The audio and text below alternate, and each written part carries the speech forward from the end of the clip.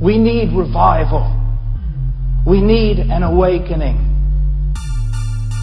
But we cannot simply expect the Holy Spirit to come down and clean up all the mess we've made.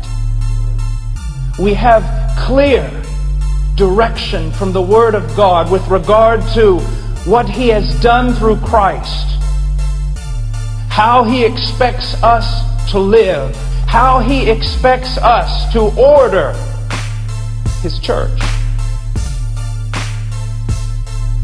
Start It Right, brought to you by thisissalvation.com. All right, guys, I have one question for you today. Here it is. Do you want to be used by God? I'd assume anyone who's listening to this podcast would say yes. I want God to use me. I hope you want God to use you. And going through my devotions today, I came across, one of my favorite verses and it's my favorite verse, or one of my favorite verses, because it encourages me and keeps me in check, just to live for Christ, to strive in my faith, to align my ways with God's will, because I want God to use me.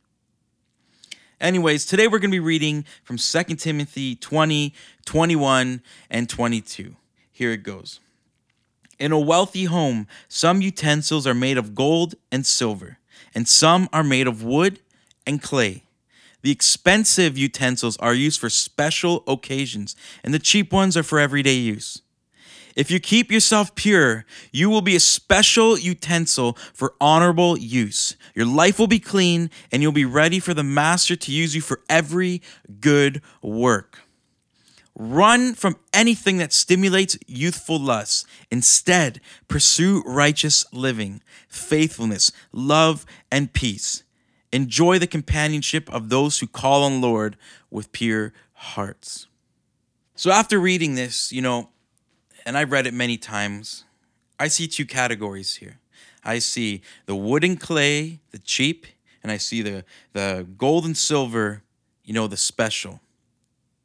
And in this verse, it's talking about utensils. So when I think of this verse, I think about my family.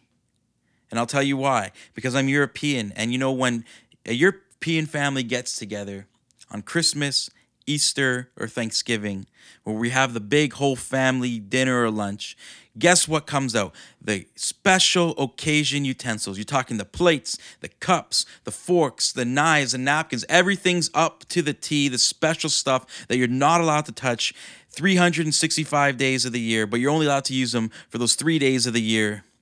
And, when I see that, that's how I picture this verse.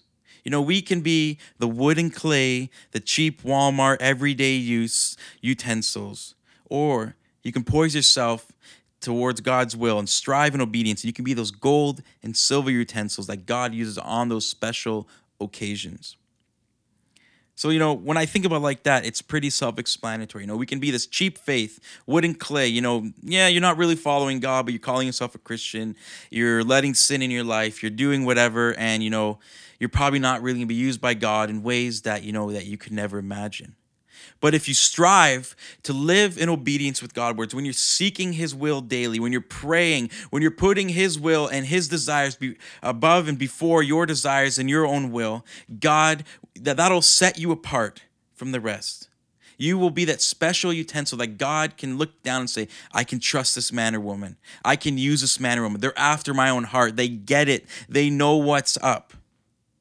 So that's why I encourage you, read this verse on your own. I'm reading from the NLT because I just like reading from the NLT. But if you read this verse, you can just grasp, the simplicity, but also the seriousness of what God is trying to say here. You can live the cheap faith, or you can live the special faith. And what I mean by special, you can live the special faith as in, you're set apart. God can use you because you're chasing after His own heart. Anyways, you just heard it. Go tell someone else. We'll talk to you guys in a couple of days.